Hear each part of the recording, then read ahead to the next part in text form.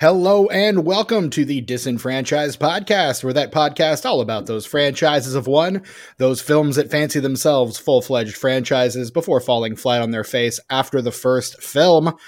I am your host, that masked man who would like to speak to the commissioner, Stephen Foxworthy.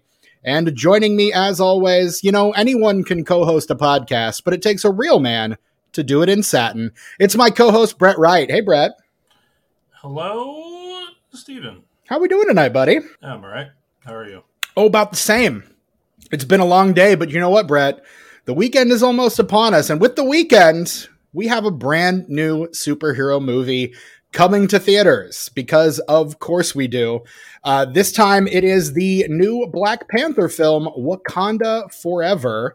And so in honor of that, Brett, what are we talking about tonight? We are talking about Blankman.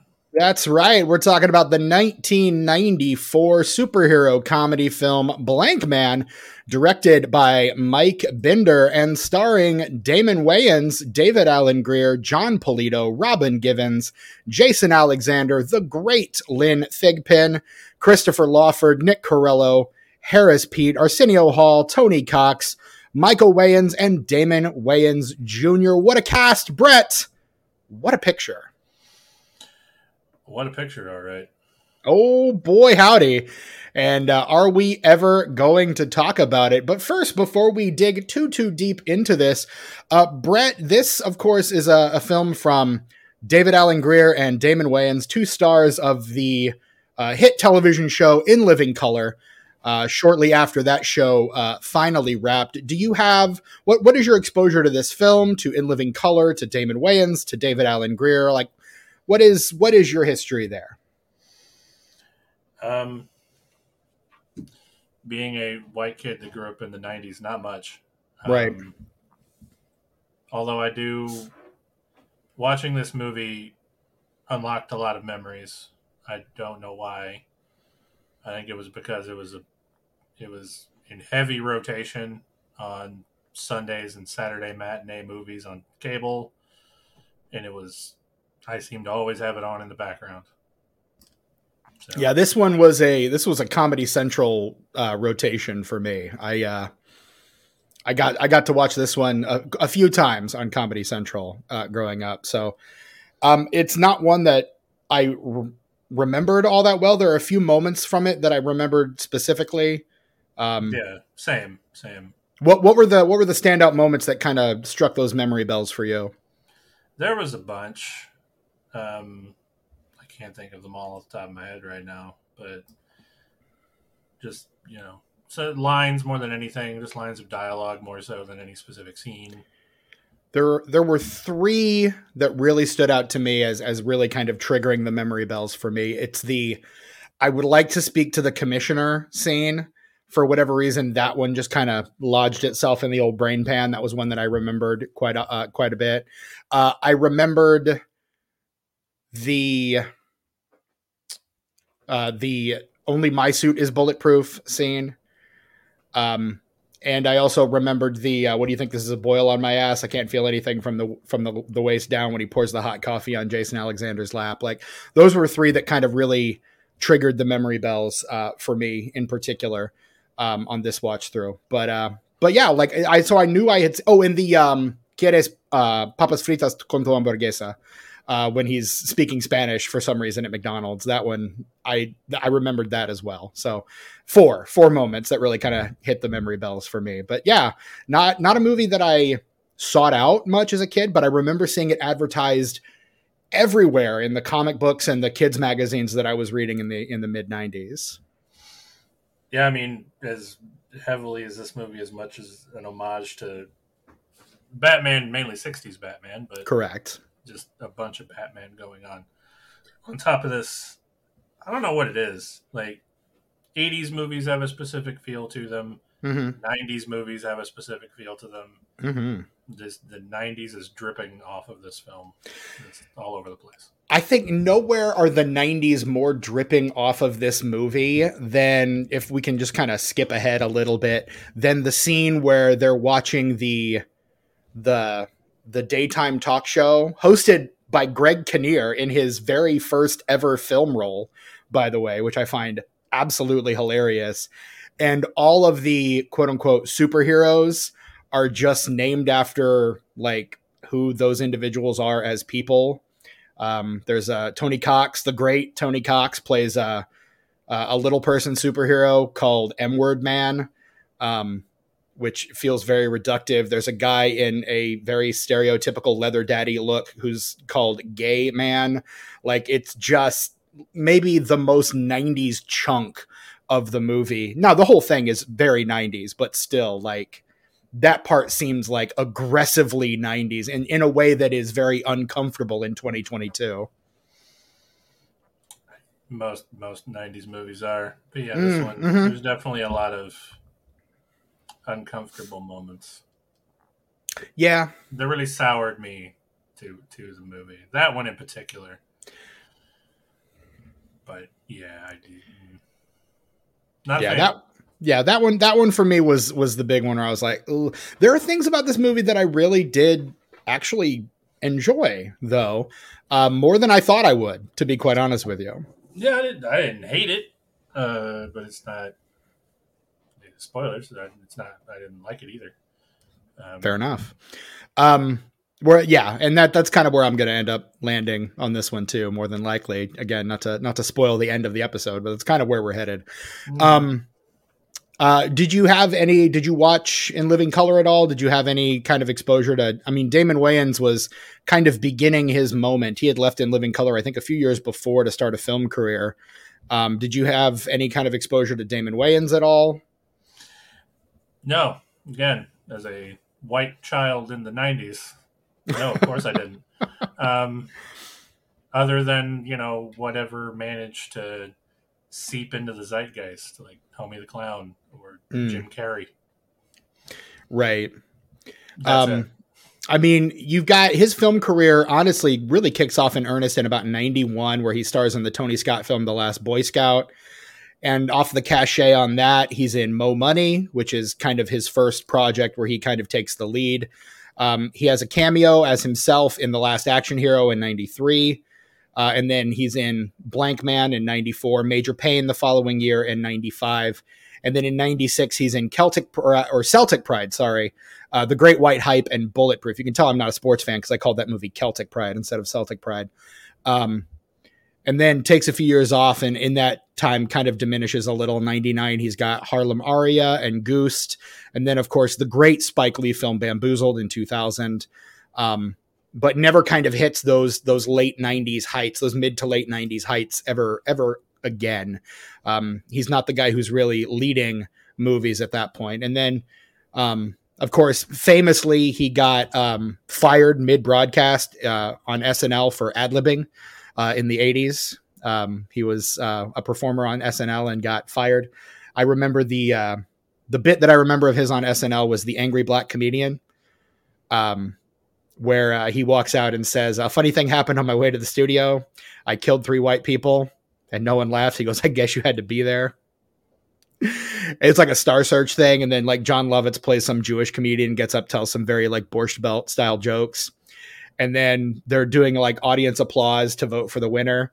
And the angry black comic just kind of like widens his eyes real big at the audience, and they applaud, like starts going way up, and he ends up winning because they're all terrified of him is the joke. But I just remember thinking that was vaguely funny as a child. Yeah. Racism. Hilarious. I mean, I get the idea that Damon Wayans had a lot to do with that character. So, I can't make that joke, but he certainly can. But yeah. Right. I have a black friend. I can make that joke. No, Damon Wayans, black man, can make that joke. I cannot. I'm white man. Sure. Cannot make that joke. Will not make that joke. Will recount that joke, but cannot make it. That said, the reason we're talking about Blankman tonight, it is not the first black superhero movie. That distinction actually goes to Meteor Man, which came out the year before. Future episode of this podcast, Meteor Man, which is kind of a spoof of Superman in a lot of ways, versus this, which is, again, more of a spoof of the 60s Batman, as you mentioned earlier. But the joke is, what if What if the man has the inventive genius of Bruce Wayne, just not the budget? And so this is the joke here is superheroics on a budget.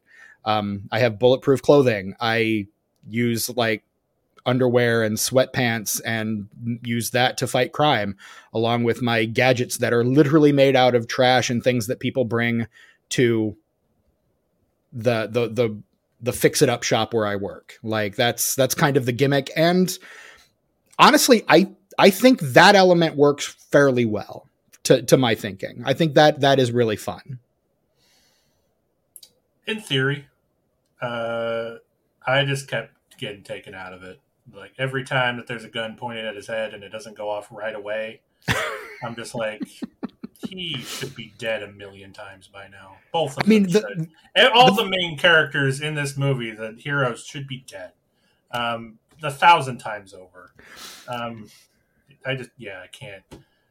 The world's a different place than it was in the early 90s, and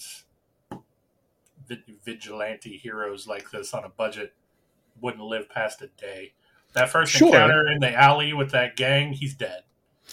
And I think superheroes have, like, I think comics and superhero movies have kind of taken that to a logical extreme. Like we see that probably most recently in The Dark Knight, the I'm not wearing hockey pads scene, you know, when they're the fake Batman trying to follow his example and fight crime on the streets of Gotham. That, you know, the difference between Bruce Wayne and everyone else who wants to fight crime and do good is money. So, I mean, that I think that has been addressed, but in 94, that's kind of a novel concept. And I don't know. I had a lot of fun with it. Although I couldn't help thinking every time a gun is pointed at his head of the line in Dumb and Dumber where Jeff Daniels comes in and he's got the bulletproof vest and then stands up and like fires wildly and doesn't hit a damn thing. And they're like, yeah, but what if he shot you in the face? Like that was, I just kept thinking, yeah, but what if he shot you in the face? Yeah, movie'd been over. You wouldn't have a movie. But you know, like you said, this is pre Kick-Ass. This is pre other examples I can't think of right now. Just, you know, so it was novel for the time, I guess. And it's also the notion that there's a black man fighting crime, which is something that we had only seen on film once before since the comic book boom of the late 80s, early 90s. Like it took us 5 or 4 years after Batman to get a black superhero. And the black superheroes that we were getting early on are wholly original creations. There are, of course, and have been for decades, black comic book superheroes, but none of them are getting licensed. They're making these kind of whole cloth creations like Meteor Man and Blankman and putting them kind of out into the ether rather than using existing comic book characters, which I find that also really fascinating that they would, because those comic books don't have the name recognitions of your Batman, your Superman. It's not really until Blade in 99 that we get like a big budget comic book black superhero. Well, no, I take that back because you get Spawn in 97 and Steel comes out in there somewhere too.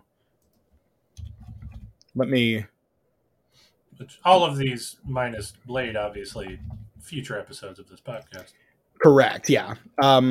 So, okay, Steel is also 97. So Steel and Spawn, we both get in 97. So I guess those technically would be, but the first one to actually make any money at all is Blade. Like Blade and Kevin Feige rightly credits Blade with saving the comic book movie. And we've talked about that before. 97 is kind of the death knell of the comic book movie. And then Blade is 98. I'm sorry. Yeah, and Mystery Men is 99. That's the other one, but that one doesn't save the comic book industry or the comic book movie at all. Blade really does. But does have a black superhero in it? It does. It does. Invisible Kid. Yeah. Whose superpower is that he is only invisible when no one is looking at him, which is the I cannot wait to talk about Mystery Men on this podcast. It's coming. We will do it eventually. I've got a great guest lined up for that one. we've kind of had to shuffle some things around. It was coming later this year. It'll probably come sometime next year. But yeah, cannot wait for Mystery Men. That one's going to kick ass. Yeah, that's we're getting kind of to the end of both of our lists of movies we really want to like cover. Yeah, that's one of the last ones. We've kind of done most of the others we really wanted to do. So. I mean, I know there are some other ones that you want to cover. The aforementioned Spawn, I know, is kind of one that you would like to probably dive into a little bit. Yeah, full disclosure, audience. I was given a choice of what to cover this week, and he purposely didn't offer Spawn because he knew that's what I would choose. Correct. I honestly robbed. I want to save Spawn for when Blade comes out. That feels like the right time. Yeah, look, you're right, but I still hate it. And I didn't actually offer Blankman originally either. I think I offered Steel or Meteor Man, and then you were like, "Well, I don't really like those options." I was like, "What if does Blankman interest you?" And you were like, "Yeah, okay, let's do Blankman." So that doesn't sound right. I wouldn't have remembered Blankman off the top of my head. Well, no, I offered Blankman, and you were like, "Oh, okay. Well, then that one wasn't offered. I'll take Blankman." And I was like, "All right." Oh, yeah, because I vaguely remembered. I also vaguely remember Meteor Man as being the same kind of movie that was always on in the background, constant rotation on some channel. And again, it was one of those that was constantly advertised. I saw the ads, Robert Townsend in that gray superhero suit with the fake padded muscles. That's another one I'm actually kind of excited to talk about because I get to dig into Robert Townsend a little bit. And that guy is fascinating. Like, I think he's a very fascinating creator. So I relish the opportunity to dig into him a little bit. And Robert Townsend, of course, a black man who comes to Hollywood and realizes, oh, there are no opportunities for black actors and black directors and black filmmakers here. And so he literally carves his own niche out in Hollywood, and has a good deal of success with it for a hot minute. Like his first couple films are very widely acclaimed. And then Meteor Man comes out, and that's his crack at a big budget superhero movie. And it does not hit at all, sadly. But we'll talk about that when we get to Meteor Man for sure. But there is in the 90s at least an attempt being made to bring some big budget black superhero movies to the big screen. The audiences, though, with the exception of Blade, it takes them until 1998 to really show out for those movies. Like, we just kind of ran down a list of big budget black led superhero movies that don't really go anywhere. And then, of course, a couple years after that, you get He Who Must Not Be Named's X-Men, and you get Storm. And there's more of a call for superhero movies after that. But even then, it takes us a while. Blade is the exception. Like, there aren't a lot of black superhero movies except for Blade. Yeah. And I mean, I can't help but also think that like I don't know. It's a good thing that the world has progressed as much as it has, because not only were black-led superhero movies not a thing, like women-led superhero movies weren't a thing either. It's just like because quote, women don't sell action figures, or women action figures never sell. Yeah, I don't know if that was just Hollywood being its usual patriarchal self, or if I think that's a big part of it. Yeah, probably, or just the public was just generally worse. But well, and I think if the last few years of Hollywood filmmaking has taught us anything, it's that representation is not only desired but profitable. Like, you get movies like Crazy Rich Asians and Everything Everywhere All at Once doing larger than expected numbers with Asian-led casts. You get Black Panther becoming one of the highest grossing films of its year, if not the highest grossing film of its year. And then also, in addition to that, like, being nominated for Best Picture on top of it. Like, there is kind of this outcry for representation in cinema. Like, people want to see themselves represented on screen. And that's a good thing. I mean, that means that we can start getting more diversity in film, which I think is necessary. Everyone deserves to see themselves represented on screen. And quite frankly, speaking in my official capacity as a cishet white man, I've seen a lot of myself on screen. I could stand to see some other different groups of people represented on screen, quite frankly. Yeah, and I don't want to spend too much time going after the nerds, but look, like Steven just said, you've had decades of seeing yourself represented on the screen. Maybe dial it back. You don't really need to anymore. Right. Let some other people have it for a while. Exactly. And it, just because there's representation doesn't mean something is woke, whatever the fuck that means anymore. But no, this is a good thing. It's a sign of progress. And there's nothing wrong with progress. No, all the assholes that were out here saying She-Hulk sucked just because, oh no, it's a woman being a real representation of a woman. Heaven forbid. On my screen, heaven forbid. Get that shit out of here. Could she be a white man, please? Right. And I think the treatment of that show, the way that show treats nerds of that ilk, perfect. Just could not ask for a better representation of that toxic brand of nerd. Like I thought that was really well handled, really well done. I loved that show. And honestly was not expecting to enjoy it just because I'm kind of tired of Marvel. Like I'm just physically exhausted at the prospect of Marvel, but that one was just such a breath of fresh air. I had a blast with that one. Not gonna lie. But it's good. You've still got some, a little bit of your Marvel heart left. I'm still a nerd, Brett. Like tiny. I'm still a nerd. There's a little spark of love for the MCU in there somewhere still. It exists, man. I'm a nerd. I love that shared that shared universe stuff. I always have.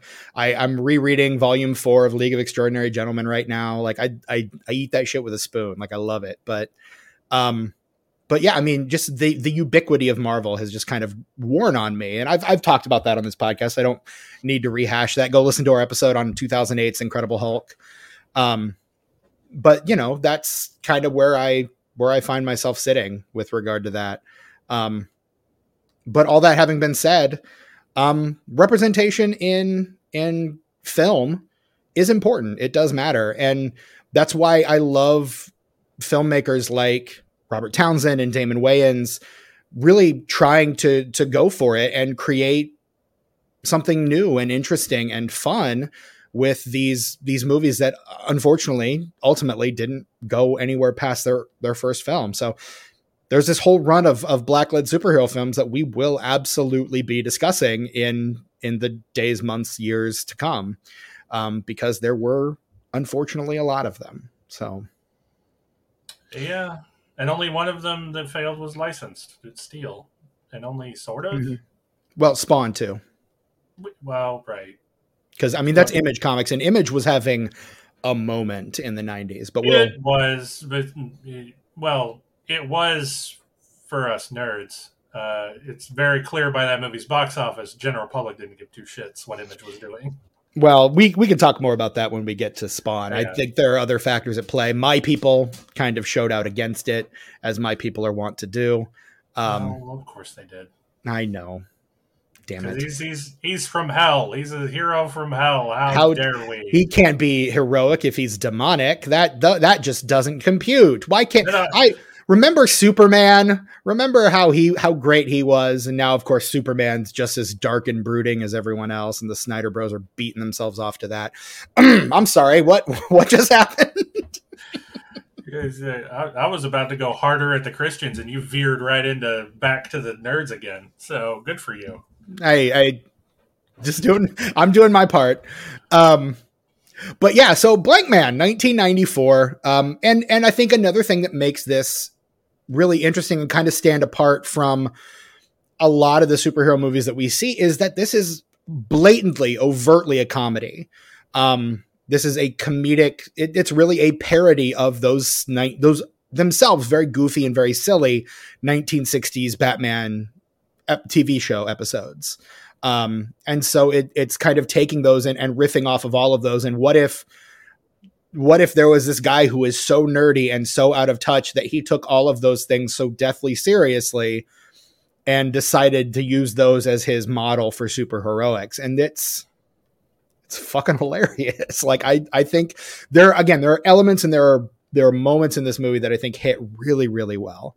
And I look forward to hashing those out with you, Brett. I truly, truly do. But before we get into that, we do have one item of business to take care of first. And that is the plot of this movie. And Brett, I don't know if you remember this. It's been a hot minute since we recorded last, but when we recount the plot, we usually do that in 60 seconds or less, and we call that the plot in 60 seconds. That is where, at the behest of our friend, the Coin of Justice, which is a physical coin that I am currently holding in my hands, we decide which of us will recount the plot of the movie we are discussing in 60 seconds or less. I have the Coin of Justice at the ready. Brett, you're going to call it in the air. Would you call it, sir? Heads. And it is heads. Holy crap. I know.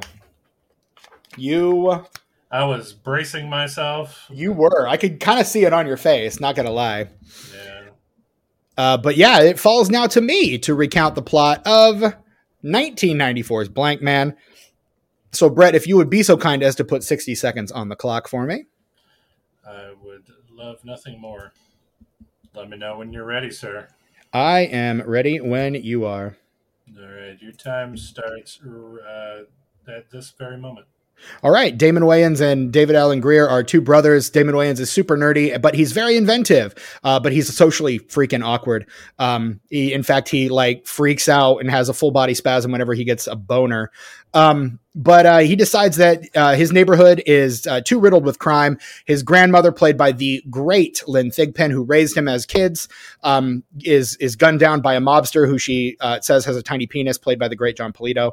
And so they go on a rampage to try to beat crime. He finds a formula to make his clothes bulletproof and uses that, dresses up. And his brother, who works for a kind of an Inside Edition hard copy kind of program, keeps trying to stop him.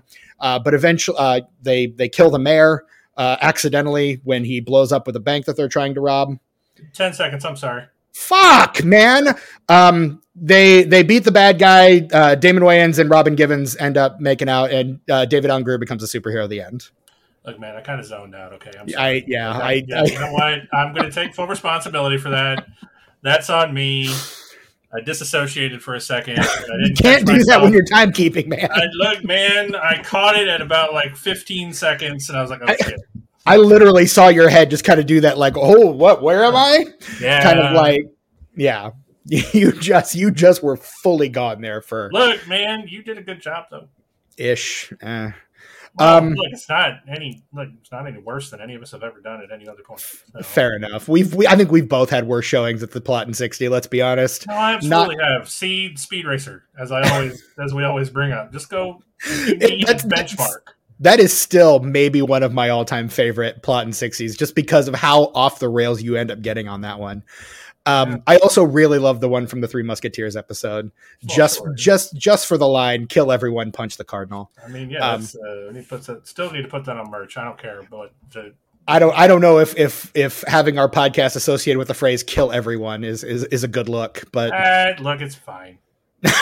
Is it though? Probably. Who's gonna care? I don't know, man.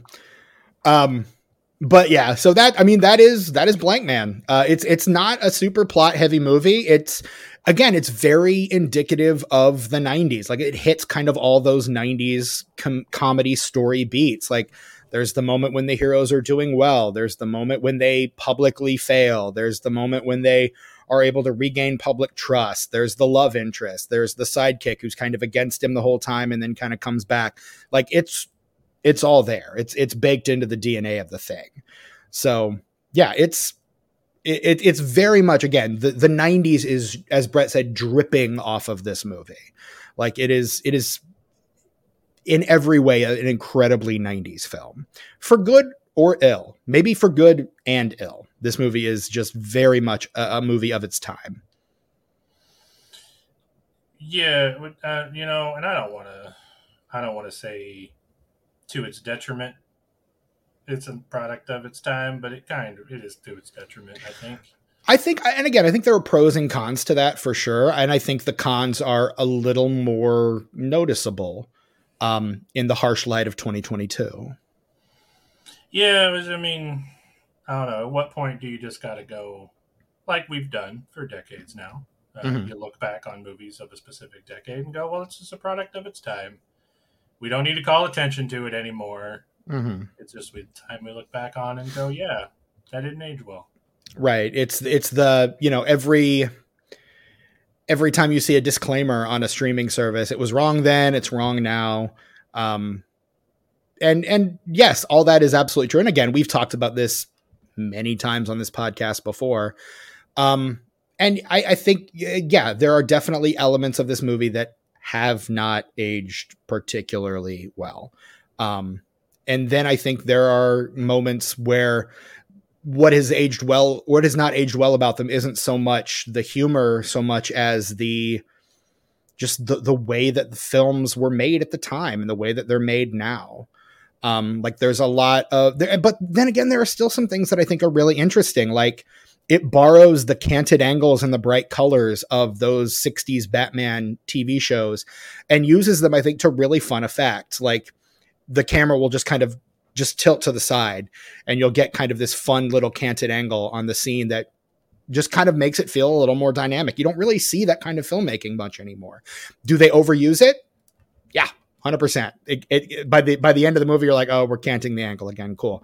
But the first few times you see it, it feels kind of novel.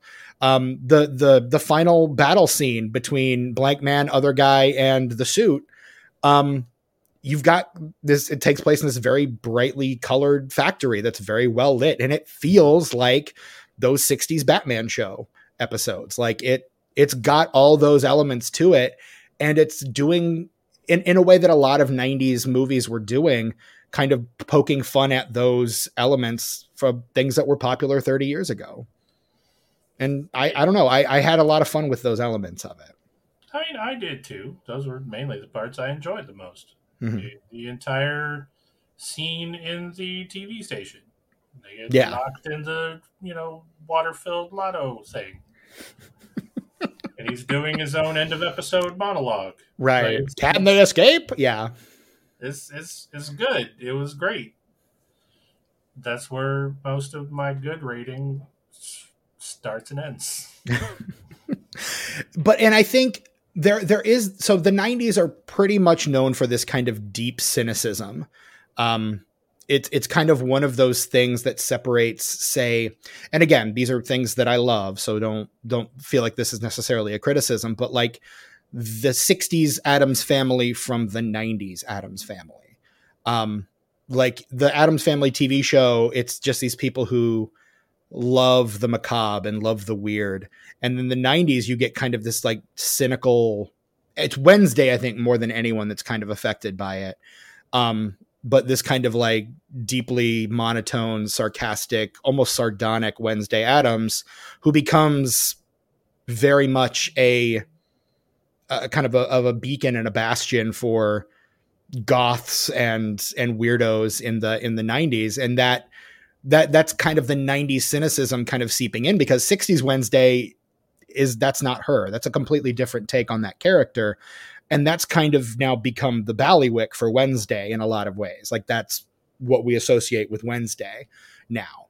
And so you see you see a lot of that, particularly in things from the 90s that are kind of homaging or poking fun at things from the 60s. Like you see that or the 70s, like the Brady Bunch movie, or, I mean, any one of those shows or movies that were made from shows in the 60s, like the Beverly Hillbillies or the Mod Squad, both future episodes of this podcast. Like it's those kind of things that the Little Rascals, like you kind of see that kind of 90s cynicism kind of seeping into all the pores of the thing.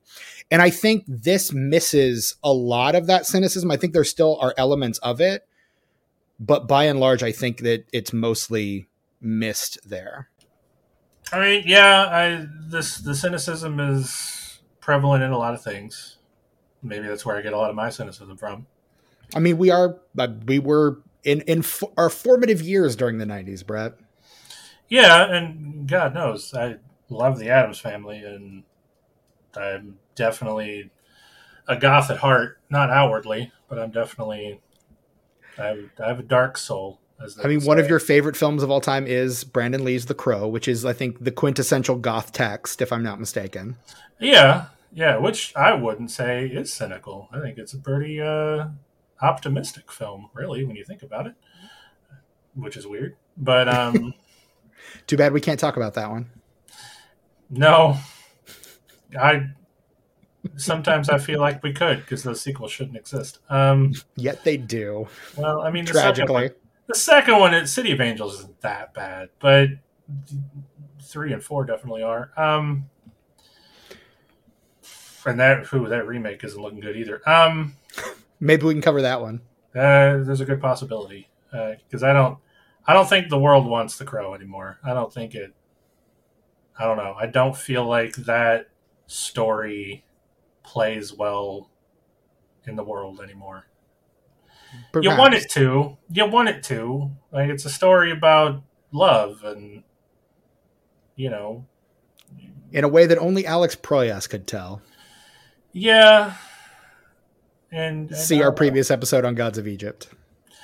Yeah, and it's also just that superhero movies are everywhere, and right. I don't know. Maybe the world is ready for like a really dark, gritty superhero with an uplifting message. Maybe on paper that sounds like people would be into it, but I'm not entirely sure. And again, it's kind of hard to tell what the audiences are going to be ready for. You know, it's these things are always kind of a gamble and kind of a guessing game and like half prognostication. Like obviously no one releases a movie thinking this is going to bomb at the box office. Like, and I think in the early 90s and late 80s, those gritty, dark superheroes were having a moment, at least in comics. And I would say probably at the theaters too. Tim Burton's Batman, The Crow. Like there's money to be made with those films. Which makes, I think, this movie even more of an anomaly in a weird way. Yeah. Because this is the year before Batman Forever, which is the first of the Schumacher films, which is Schumacher's borrowing more from the Adam West Batman than Burton had done. Burton was seemingly borrowing more from, well, he's really borrowing more from his own influences like German Expressionism and what have you. But in terms of the feel of it, it's a little more true to the Frank Miller comics than it is to the Adam West 60s Batman, which is what Schumacher's borrowing from pretty liberally. And this movie borrows from pretty liberally as well. Yeah. Whereas this movie is very clearly an homage. Mm-hmm. Because I don't know if I'd go so far as to say this is parody. I think this is really, it feels more sincere than that. I think it's a parody of the kind of superhero movies we had seen up to this point, but not really a parody of the Batman show specifically. It's definitely an homage of that, while simultaneously still kind of parodying things like the Tim Burton Batman, although not overtly. Not as overtly as, say, something like Mallrats would do a few years later. Right. Yeah, I don't know. I don't feel like there were enough superhero movies to parody up to this point. As early as this was in the 90s, it's not as ubiquitous. Maybe that's why they were trying to do their own thing, but while also doing an homage to 60s Batman. But, man, I don't know. I lost the plot there. It's okay. It's, my brain all over the place. Dude, I think it's been a long day for the both of us. And that is... It's been a long week. It's been a long week. Brett, it's Wednesday. Wednesday, Lemon? It's Lemon, it's Wednesday. Speaking of Alec Baldwin, another 90s superhero movie that we were going to discuss on this podcast, The Shadow. Yeah, see that weird shit that they were doing in the 90s? Just trying, okay, let's look at some old, radio pulp heroes. And I've mentioned this on this podcast before, I think when we talked Dick Tracy, that the notion, the thing that Hollywood really got in its bonnet after the success of Batman is not, let's make superhero movies, it's let's make movies based on 30s comic strips. Because Batman was a 30s comic strip. I actually had, as a kid... 3 or 4 collected editions of the Batman strips from the 30s. And I fucking love those things, including the first ever appearance of the Joker was in a comic strip, not in a comic book. Like there's, and he dies at the end of his first appearance, and they had to kind of retcon that to bring him back because he proved so popular. But like, so you get Dick Tracy, you get the Shadow, you get the Phantom, like you get these kind of weird pulp heroes from the 30s and 40s. But again, that's the old men in Hollywood. That was the things that they grew up with. Like Warren Beatty in his 50s and 60s making Dick Tracy. Like I loved Dick Tracy when I was a kid growing up. Like I loved those stories. I loved reading them in the newspaper. Why wouldn't I want to make a Dick Tracy movie? See our previous episode on Dick Tracy. I guess that's why the nostalgia train just keeps on rolling, because new generations of Hollywood bigwigs come through and they're nostalgic for the stuff they liked as a kid, so they're exactly green light more of the stuff similar to what they liked as a kid. And except now it's, instead of doing the similar thing, it's let's just do the exact same thing. Like let's not do an homage to Star Wars. Let's just do Star Wars again. Let's reboot Star Wars. Let's not, do something. Let's not do a slasher similar to Nightmare on Elm Street and Friday the 13th. Let's just reboot Nightmare on Elm Street and reboot Friday the 13th. On the plus side, that gives us plenty of fodder for future episodes. But, on the downside, it feels like there's nothing new under the sun anymore. And when something new does come out, we're kind of like grasping at it like, like people in the middle of a desert for water. Yeah, because franchises between the point where, people nostalgic for the 60s and 70s were making stuff to now, in between those 2 points, franchises became a big thing. So now they can just be like you said, why make something similar to these things I loved? They're franchises. Let's just keep making them. Let's just reboot those things I love. And to mostly non-success. Yeah, I would say the successes are fewer and further between than the failures. And again, that's good for us because it gives us stuff to talk about. But not so good for original filmmaking in Hollywood, because it seems like Hollywood just continues to take the wrong lessons from these things. Yeah, it's not let's put an original spin on this thing. It's just let's just do that again. Yeah, unfortunately. I mean, there's if you know where to look, there's hidden gems. Oh yeah, for sure. And we talk about a lot of those here on this podcast too. Yeah, aforementioned Everything Everywhere All at Once. Absolutely. That thing was a fucking masterpiece. Barbarian came out earlier this year. That movie was phenomenal. It doesn't really hold up on repeated viewings, or if you think about it too hard. Well, I mean, just surrender yourself to the once the film, once the novelty of that movie wears off, the rating drops a little bit. Sure. And I mean, and there are a lot of movies like that for me. Like some things are great the first couple of times and then they lose something on subsequent rewatch. Like the Joss Whedon Avengers was one of those for me. Like I really liked it the first couple of times I saw it. And then the more I rewatched it, the more I was like, I don't know, it's just not doing it for me anymore. Like just that it's, that kind of economic principle. The more you have of something, the less you want it. The law of diminishing returns is kind of what it turns into. For whatever reason, that doesn't hold up with the MCU for me. God knows, I don't know why. I never get tired of that shit. Like I say all the time, inject that right into my veins. Yeah. You are to the MCU what Barney Gumble is to Duff Beer. Just hook it directly to your veins. Pretty much, yeah. Yeah. And look, man, that is okay. It is fine to like a thing.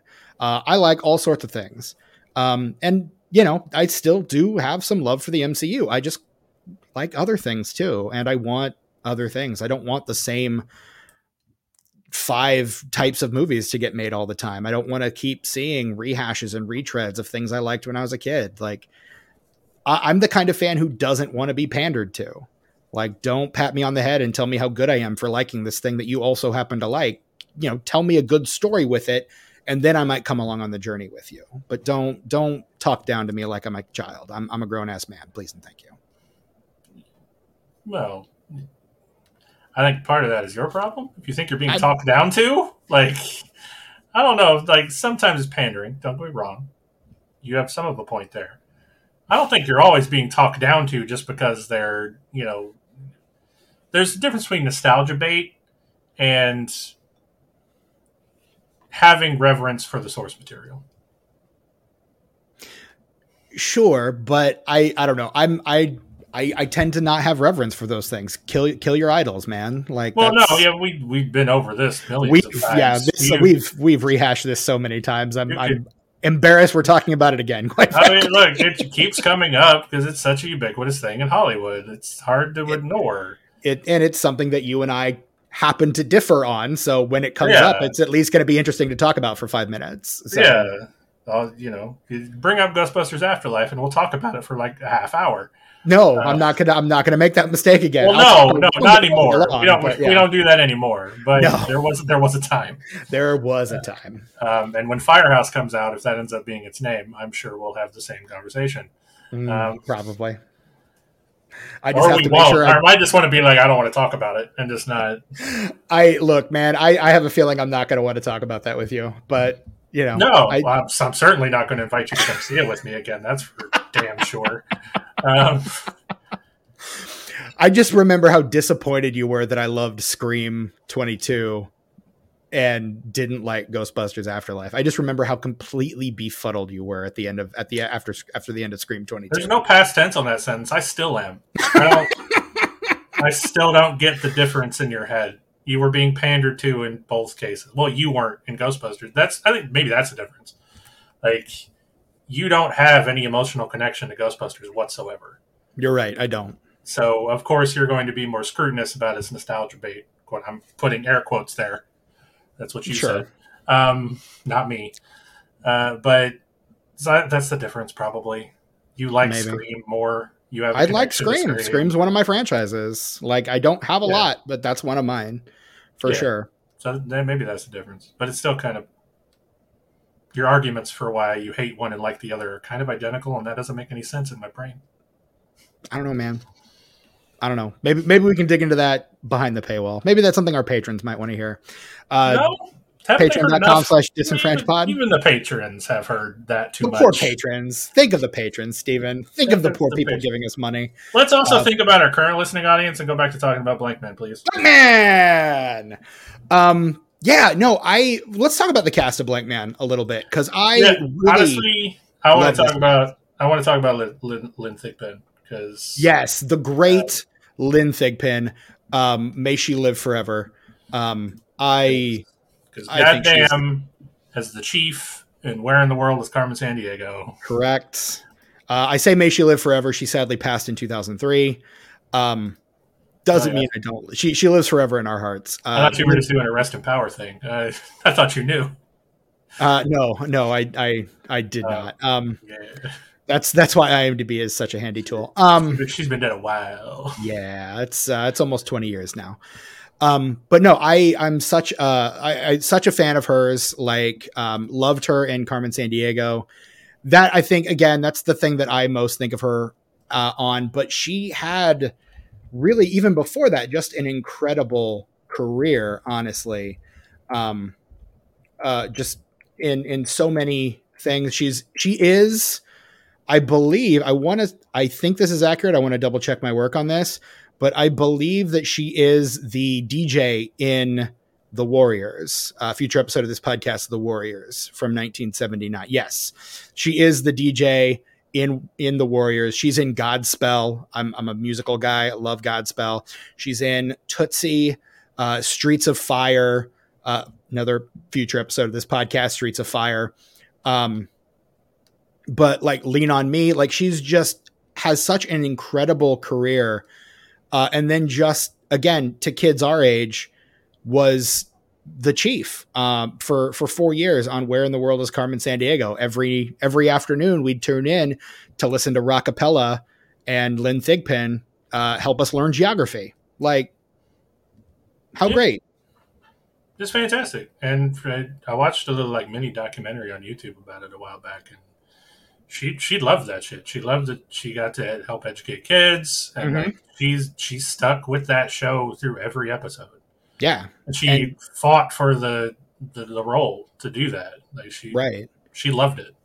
Yeah, I nothing but respect for Lynn Thigpen. Honestly, like I I cannot say the great Lynn Thigpen and put enough emphasis on the word great, because I think she's so phenomenal, and she doesn't get much to do in this movie, but she's maybe got my favorite moment in the entire film, which is when she calls out John Polito for having a tiny penis.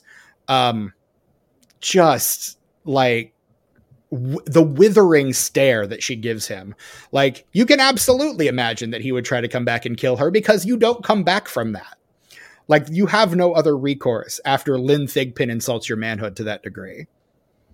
That's true. But I mean, I would say she's maybe the most important part of this movie.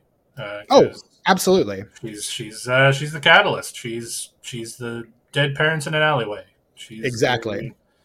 Tragic backstory. She's the dead woman that makes the hero, calls the hero to action. That tired trope. But yeah, well, that's called fridging, and yep. So I guess you could technically say she gets fridged in this movie. Yeah, that tracks. Actually, I didn't think about that, but yeah. Mm-hmm.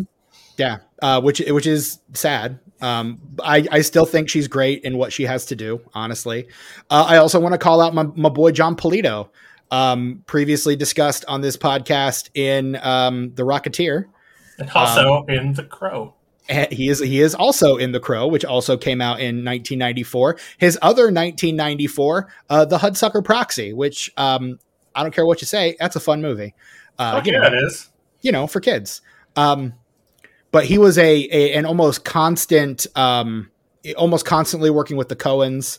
He's also another movie that we're going to talk about on this podcast one day that he's in, Remo Williams' The Adventure Begins.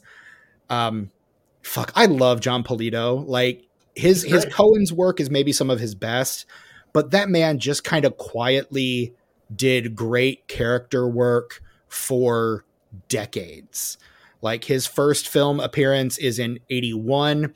And then he was working right up until his death in 2016. Like, the man was phenomenal, was so great. He's a top tier 90s that guy actor. 100%. Like, he's one of the ones that you think of when you think of a 90s that guy. Unlike someone like a Philip Seymour Hoffman, who kind of outgrew his that guy status, John Polito seemed to just bathe in that stuff. Absolutely loved it.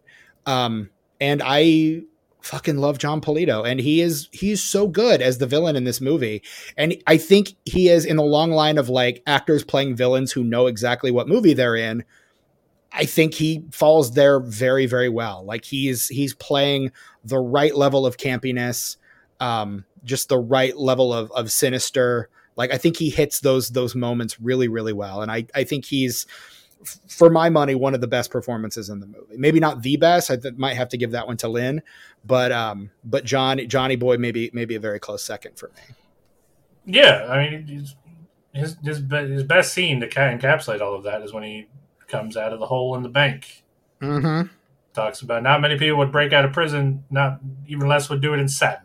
Right. Takes a real man to do it in satin. It's a real man to do it in satin. Just chewing the scenery, doing the right amount of like 60s Batman villain. Mm-hmm. He also, doing a bank heist dressed weird. So dressed even more, in a purple smoking jacket. Yeah. So even more 60s Batman villain of him. So perfect, like so fucking perfect. Yeah, it's just kind of, again, one of those very much one of those chef's kiss kind of moments where you get the right actor in the right role and you're gonna have a great time. Like, and that's what you get when you cast John Polito here. The guy does sleazy really well.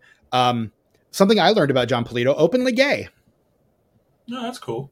Actually married his partner in 2015. They had been together for like 15 years, and a year before he died, he married his partner. And awesome. I kind of love that.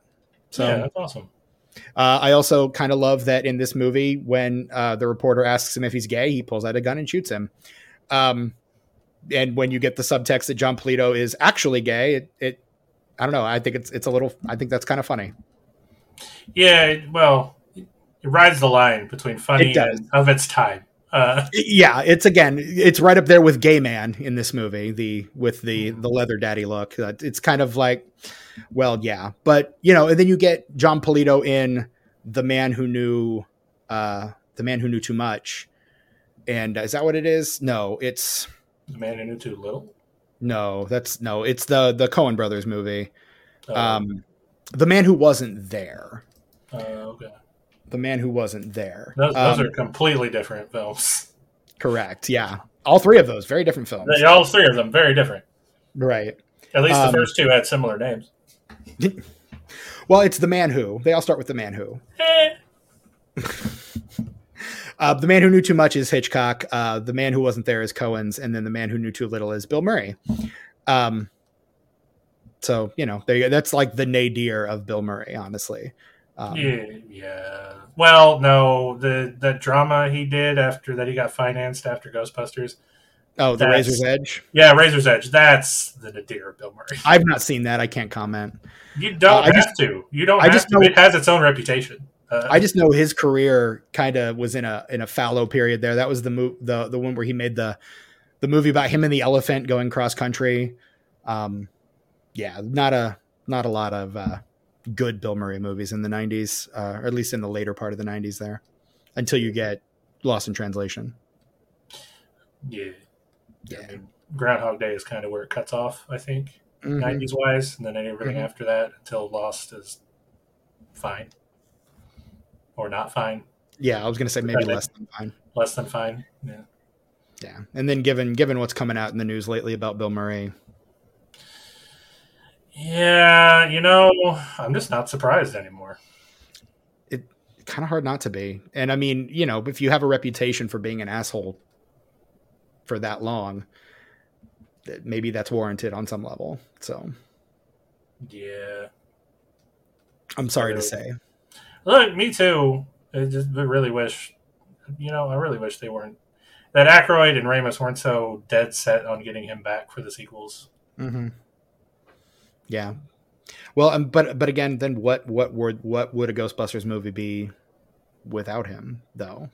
I think is there, and we're gonna find out. We're gonna find out in the next one. Yep. Which is good. So, yeah, I agree. But yeah, so Blankman is what we're talking about. Blankman, back on track. So what we're I mean, it's the Disenfranchised podcast. Of course, we're going to hit some tangents on the way. What do you think of the two lead performances by Damon Wayans and David Alan Grier? No, they're fine, I guess. I don't really have strong opinions either way, to be honest with you. They're both just kind of doing the same thing they always seem to do. Maybe not Damon Wayans so much. Damon Wayans seems to have a little bit more range. He is good at crafting characters. And so you've got like that's kind of one of his strong suits. And I think what made him well suited to sketch comedy like SNL and In Living Color is his ability to craft and create distinct characters. And he's definitely doing a character here. But it feels like an In Living Color sketch. It feels like a Saturday Night Live sketch. It doesn't. It honestly, this movie I think has more in common with maybe the Saturday Night Live movies that were getting made in the 90s.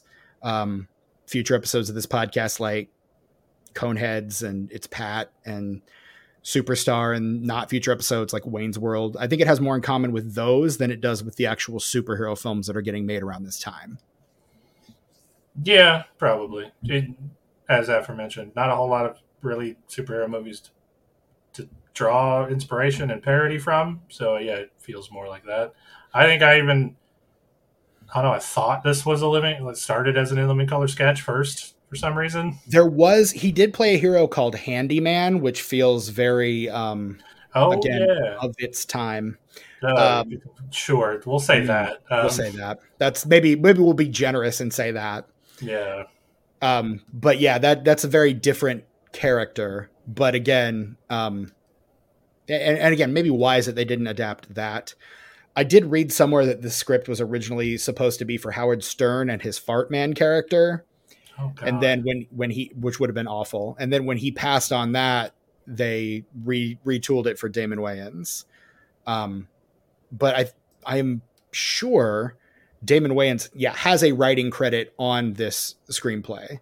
So I think it was the original screenwriter, J.F. Lawton, and then Damon Wayans kind of basically took it over and kind of redid it with his own take.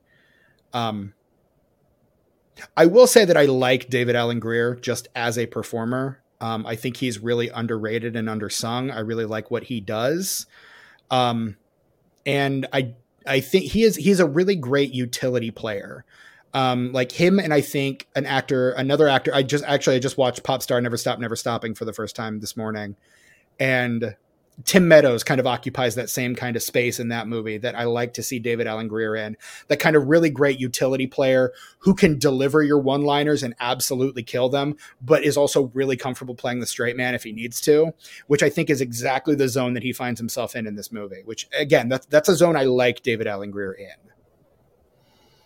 Yeah, I can't say I've seen him in enough to really agree or disagree with that statement. So fair take enough. that as it will. And again, he's one of those that came up a lot at as a kid when I was watching, movies in the 90s. Like that was kind of his play space. Like he's in Jumanji.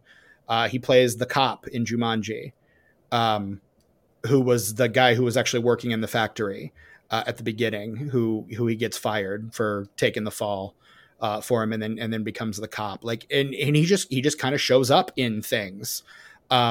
And he's really good in all of them. But again, I think he's in the, I forgot he was in the Pauly Shore film In the Army Now, plays himself in Robert Altman's The Player. Like he just shows up in things. And I think he's very good in what he does. I read an interview with him where he's kind of doing one of those career retrospectives that they do with actors a lot. And he's talking a little bit about Blankman. And was kind of like, yeah, it was what everybody who made a superhero movie in the 90s says. Yeah, it wasn't like it is today. Like these things were just kind of these small little almost throwaway kind of things. And he's like, I don't really, like the modern superhero movies. But that being said, cast me in them. Like he's just kind of like, look, I'll take that paycheck. And you know what? David Alan Grier, you get that money, buddy.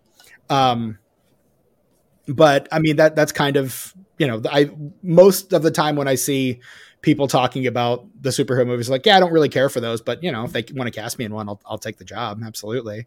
Like I like paychecks. Those are nice. Residuals on those things have probably got to be great. So yeah, I'll take it. Absolutely. Yeah. Or your moral compass goes out the window when there's a large paycheck involved. Well, I mean, look, if you're a working actor, you've got to take jobs you don't like. That's part of the gig, right? Like you can't believe in every project that you do unless you're, someone like Christian Bale who can take whatever he's offered. You don't get to do those kind of weird esoteric projects unless if you're just a working actor. Yeah, those paychecks are nice, man. Well, look, don't get it twisted. I'm not judging them. I would do the same thing. And I'm not even a working actor. You pay me enough money, I'll do whatever you want me to do. Sure. But yeah. And so, David Alan Grier, you get that money, buddy. And honestly, I just like seeing him work. He was in the show, the TV show that was on the air. What was it called? The Cool Kids, I think, with Leslie Jordan, who just recently passed away. But he was on that show for the season that it ran. It was, I think, him, Leslie Jordan, Vicki Lawrence, and was it Martin Mull? It was Martin Mull. Yeah. So just kind of, it was supposed to take place in like a senior care facility, but yeah, the four of them were the quote unquote, the titular cool kids. I didn't watch it. My parents said they liked it, but yeah. David Alan Grier, keep working, man. I love it when you pop up in things. Keep it up. Keep making that money. But Damon Wayans is kind of the interesting one because again, he was really having a moment in the mid 90s. And then he just kind of falls off. He goes to TV in the year 2000 and does My Wife and Kids. He does that show for about 5 years. That show was actually pretty popular at the time. Even though I myself didn't really watch it, but there in the mid 90s, he's kind of killing the game. It's in Living Color, Last Boy Scout, Mo Money. There's apparently a Homie D Clown video game, which I did not know about. Did you know about this, Brett? No, of course not. I mean, you are our video game guy. I figured you might. Cameo in The Last Action Hero, Blankman, Major Payne, the lesser known Celtic Pride, which stars him and your boy Dan Aykroyd. and the Great White Hype, Bulletproof, which is him and Adam Sandler. A few years later, he's in Spike Lee's Bamboozled. Like he has this kind of really great run in the mid '90s, and then goes to TV for a few years, and then just kind of cashes the residual checks for a few years. He shows up in Farce of the Penguins, which is a parody of March of the Penguins. He's in an episode of Happy Endings as the father of his real life son, Damon Wayans Jr. And then he currently, or I guess up until 2019, he was Roger Murtaugh in the Lethal Weapon series, like the TV show they did based on Lethal Weapon. So he did that for a number of years as well, which kind of fun. Sure. Yeah, good for him. I'm glad he's still working. Yeah. And that's currently his last credit. There is an upcoming film that he's apparently in called Cinnamon, which is in post-production, but I don't know to what degree he is in that. He looks fairly high on the cast list. It's him and Pam Grier are the 1 and 2, which you love to see Pam Grier and stuff too. Yeah, look, Mr. Wayans, I'm gonna call you Damon. I know you're a listener. Avid fan. Look, give us a Blankman reboot or please. Blankman requel. Something. I kind of want to see a dark and gritty Blankman. I think that would be really funny. I think it would. Yeah, now's the time. And honestly, cast Damon Wayans Jr. as son of Blankman. Son of Blankman. Him and Robin Givens' kid, who was raised instead of on the 60s Batman, was raised on the 89 Tim Burton Batman. I think there's comedic potential there. Damon Wayans Jr., by the way, plays young David Alan Grier in this movie, which I think is great. Like Damon Wayans' kids play young Damon Wayans and young David Alan Grier in the opening scene of this movie, which I think is really funny. That is pretty funny, yeah. But yeah, I kind of would dig a Blankman reboot. I'm not going to lie. Like, I think there's enough potential in the premise of this movie that you could absolutely revisit this. And I think I, for one, would have a lot of fun with it. I don't know if there's enough nostalgia for it. I think might be the problem, but I think in some way that makes it more fun, honestly. And just call it Blankman again. Yeah. Or Son of Blankman. Or Son of Blankman 2, Son of Blankman. There you go. Well, that's kind of a Mask 2 situation. Son of the Mask. I mean, that's been like a tropey naming convention forever. So sure. Blank 2, Son of Blank has been like a naming convention forever, man. Sure. My favorite is Blank 2 Hyper Blank. That's my favorite. The cube. Yeah. Cube right. 2 Hypercube. I like that. I mean, nothing will ever beat what is it? Skating? Is it skating? Breaking 2, Electric Boogaloo. Yeah, that's my favorite. Yeah, it's a shame the Nazis kind of stole that one from us, but well, I didn't know that. Yeah, you didn't know that? I'm sorry. I hate to be the one to tell you that, man. We can't use that one anymore. I'm gonna bring that one down. Sorry. I would have agreed with you up until the Nazis took it. Yeah. Well, I mean, it's fine. Nobody gets the joke anymore, anyway. Fair. It's an obscure movie from the 80s. Like, of course not. Robin Givens got it to begin with, so right. Yeah, that's true. Robin Givens is in this movie. Love Robin Givens. She's great. She was in Head of the Class is how I know her. But Robin Givens was married to Mike Tyson, and he that whole thing was kind of contentious. Man, there's just a whole lot of landmines talking about this movie, huh? Wait, look, man. I don't know what to tell you, man. Some of it kind of shitty. Not gonna lie, man, but it feels disingenuous to not bring it up. But yeah, well, I don't know if you needed to bring up the Mike Tyson thing for Robin Givens. You just could have talked about her film history. I mean, she's fantastic. A couple years before this, she's in the Eddie Murphy movie Boomerang. The year before that, she's in the Bill Duke film Rage in Harlem. She's of course best known for Head of the Class, but she's in Head of State, which I think is that's the Chris Rock movie, right? Yeah, that's the Chris Rock movie. Like she's a really great performer that I really really enjoyed.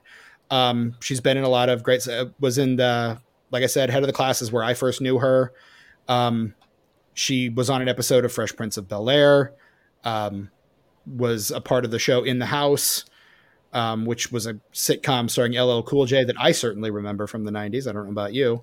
But yeah, like she's a great performer, and I wish she would get some more work, quite frankly. So apparently there was a Head of the Class reboot. What? Why am I just now learning about this?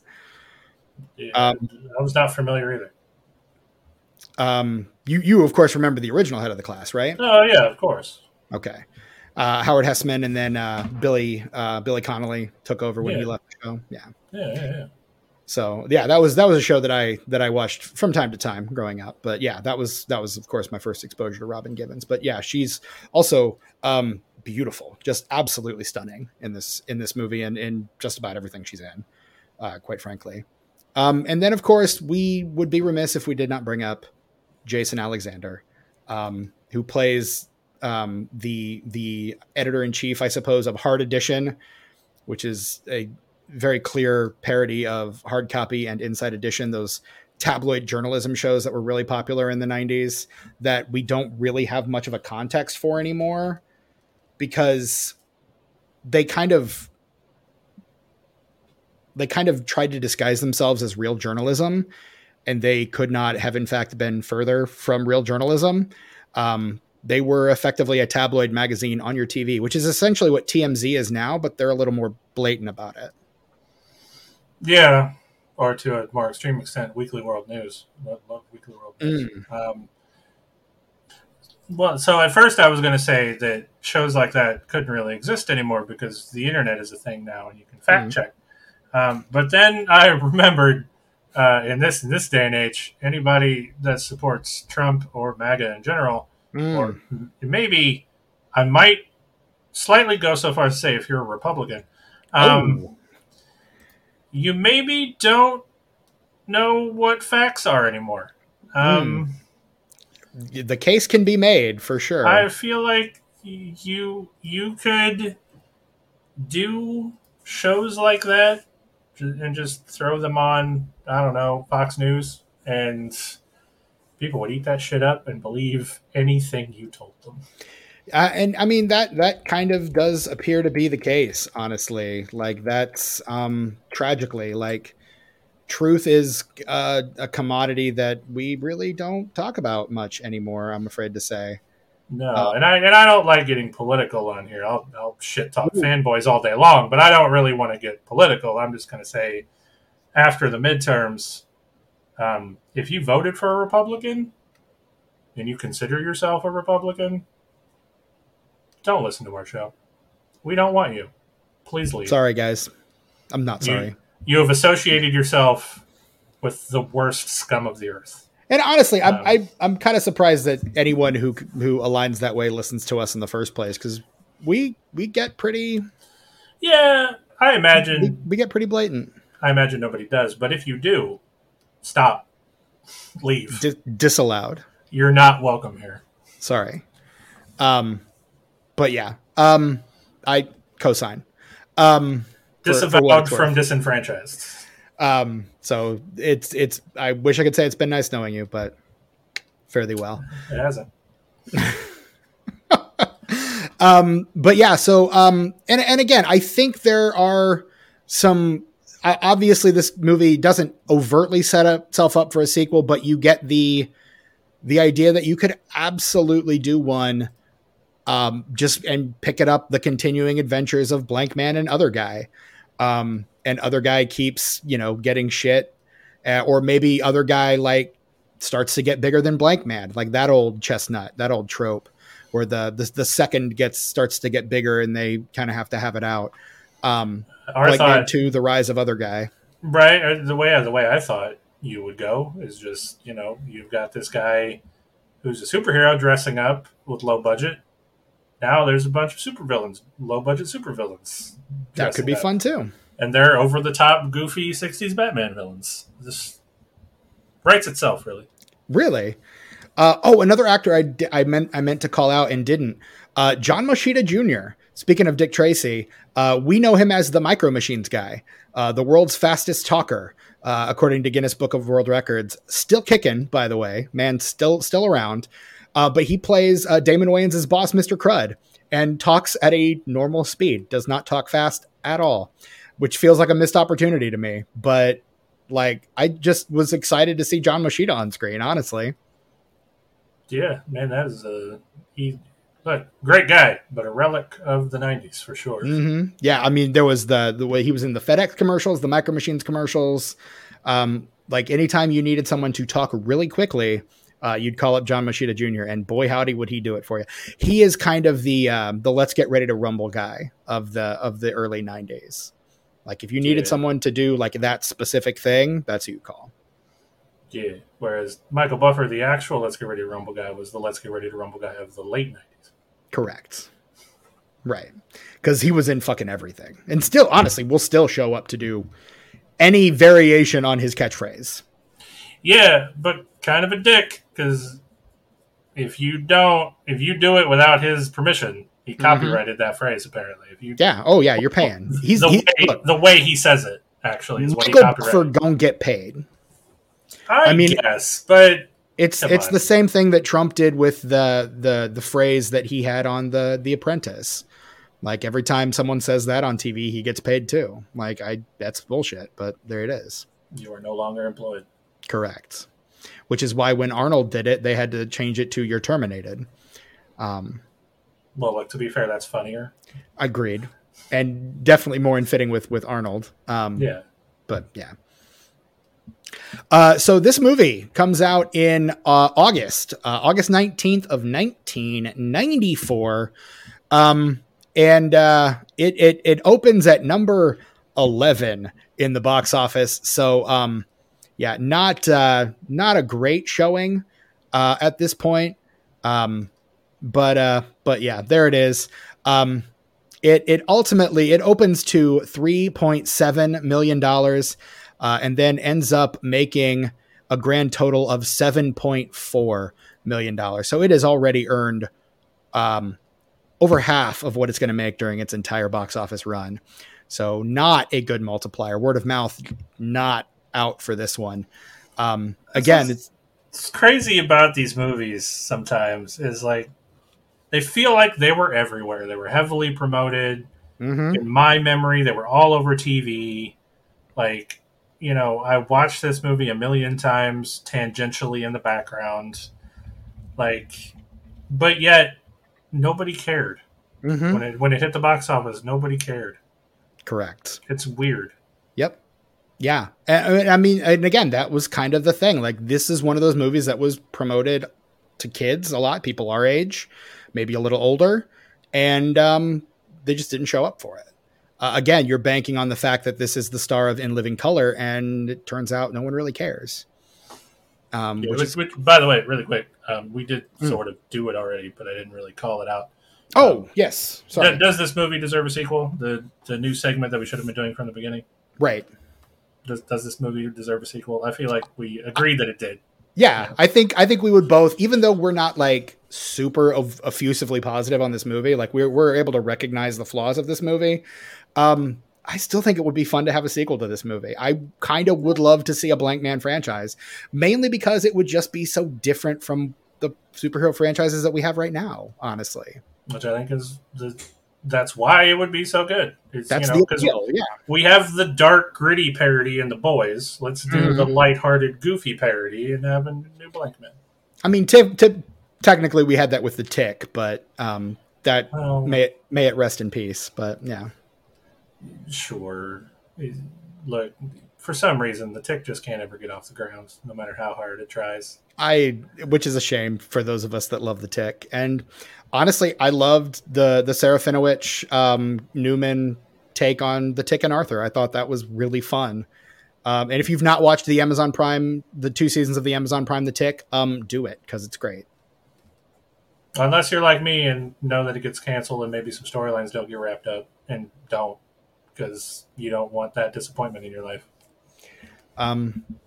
But then you realize, you know what, you're depriving yourself of some really good television in the meantime. So I mean, yeah, that might upset me for the like couple minutes I'm thinking about it, but then my brain will move on to something else as it does.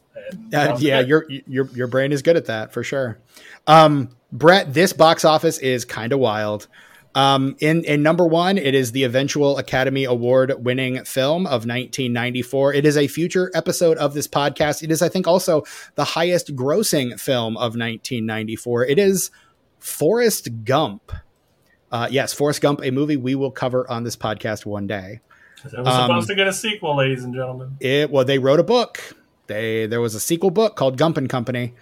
So yeah, we'll get there. Or Gumpany, as you call it, Gumpany. Gumpany. Oof, that was terrible. I love it. It's terrible. In second place, Harrison Ford in Clear and Present Danger, one of the Jack Ryan films.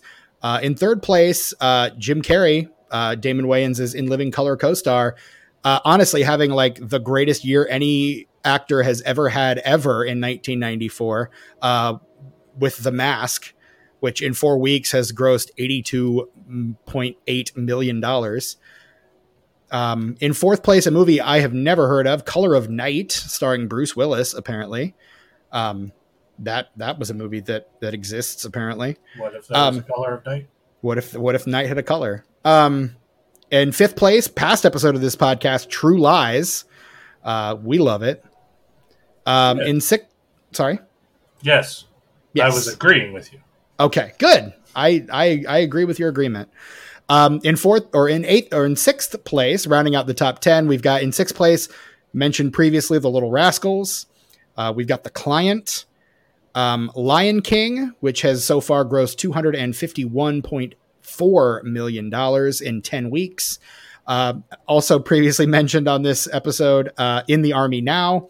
And in 10th place, what if a little girl had a seal, and what if that seal's name, Brett, was Andre? Oh, Andre.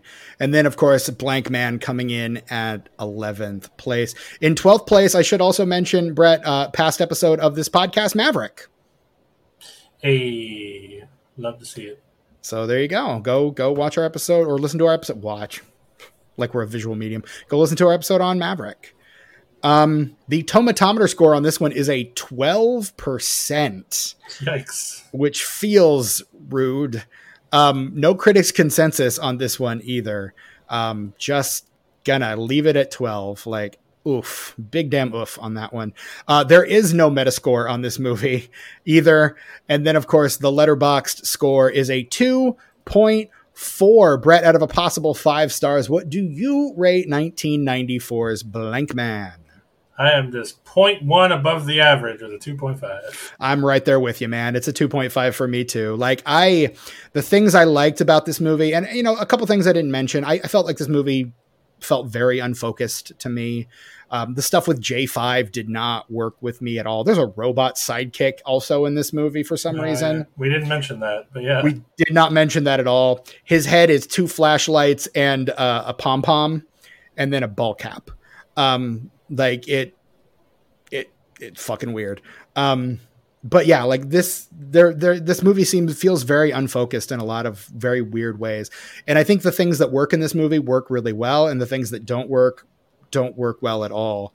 And unfortunately, this movie is kind of the mix of those two. And so what comes out is kind of just a straight down the middle. Yeah, it's fine. Yeah, it's fine. Yeah. And again, objectionable material. Absolutely. Wrong then, wrong now. Take it with as much salt as you need. But this might not be for you. It might be for you. I don't know. But what do you think of Blankman? Let us know. disenfranchpod@gmail.com. Let us know what you think about it. Should 2 white guys be talking about Blankman? Probably not. I agree with you. We probably shouldn't. No, okay, come on. Yes, you're right. But at the same time, people need to be talking about diversity in film. Okay. Agreed. And I think it's a good thing, even if we are 2 white guys that maybe aren't qualified. More people should be talking about diversity in film. Agreed. And more more African Americans in film, more Asian Americans in film, more Asians in film, more Black people in general in film. Like, let's and more women of all color in film. Women of all colors, and more gay and trans representation in film also, please and thank you. Basically anything that's not a cishet white guy. More of yes, that, please. Please and thank you. We've had our time. It's over. We're good. Yeah. We're good. But yeah, so yeah, let us know, disenfranchedpod@gmail.com. Hit us up, our Patreon, as I mentioned before, patreon.com/disenfranchedpod. Our buddy Tucker and I sat down and talked about our thoughts on Weird: the Al Yankovic story. That's going to be dropping on the Patreon later this month. So check that out, patreon.com/disenfranchedpod. And if you want to know my opinion, I also really enjoyed it. We actually, Tucker shouts out your score on that episode. So wonderful, fantastic, loved it. He wanted to make sure you were represented also. Loved every second of it. Thought it was great. I might bump it up to a 4.5. Honestly, the more I'm sad with it. Okay. The more I'm sad with it, I think I might like it a little bit better than UHF. Oh wow, okay. Yeah. I mean, it got a 4 for me. I thought it was great, but yeah. Which, by the way, real quick, did you catch the UHF reference at the beginning? Maybe I didn't. When he first arrives in LA and he's taking the number off of the bulletin board. Yes, and he's karate. There's an ad for karate next to the I did catch that. Yes, I did. Fantastic. Yeah, you'll love to see it. But yeah, check out our last episode on UHF, and then check out our commentary on the original the Al Yankovic story trailer, which is on our Patreon right now, and then upcoming Tucker and I discussion on that self-same film. Also, while you're out there supporting us, maybe you don't want to throw some money our way, and that's cool. If you want to support us and you don't want to spend any money doing it, swing on over to Apple Podcasts, Spotify, wherever you get your podcasts, and leave us a nice 5-star rating and review. We beg you a lot. And honestly, I never really left them until I became a podcaster and realized how important those were for getting you out there. So please and thank you. That would absolutely help us to such an incredible degree. We're on all your social media platforms, including the dying Twitter. We're gonna be there till the lights go out, mainly because it's just me. But we're on Twitter, Instagram, Letterboxd, and Facebook at disenfranchedpod. I'm your host, Stephen Foxworthy. You can find me on Twitter. Yes, I'm still there. Instagram and Letterboxd at Chewy Walrus. Brett, where can we find you on social media? Not on Twitter, that's for damn sure. Instagram and Letterboxd at sus_warlock. And that, my friends, is our episode on 1994's Blankman. So until next time, where we're kicking off another miniseries next week, Brett. That'll be exciting. Huzzah! So until next week, I am your host, Stephen Foxworthy. For my co-host, Brett Wright, and myself, I still would like to speak to the commissioner.